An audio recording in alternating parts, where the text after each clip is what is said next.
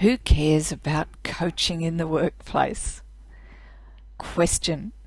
There seems to be such a lot of fuss these days about coaching in the workplace, but who really needs it? Answer. You do. And so do the people on your team if you want them to produce exceptional results. Coaching is probably the most effective way to build employee engagement, skills and motivation.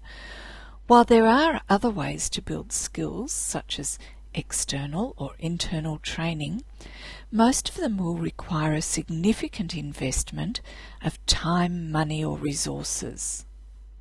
The resources required may be an investment in your time, or they may be money, or more frequently they'll be both.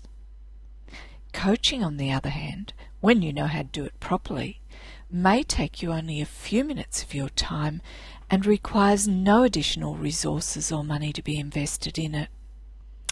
Coaching is in fact quick and easy to do once you know how.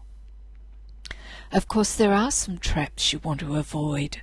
Like any skill, coaching can be improved through experience and effort. But once you decide to begin coaching your people, your coaching skills and the results you see will improve rapidly. Coaching is an essential skill that really should be a part of your leadership and management toolkit. It offers a powerful way to boost the results that even a good team can produce. Elite sports people wouldn't dream of preparing for competition without a coach.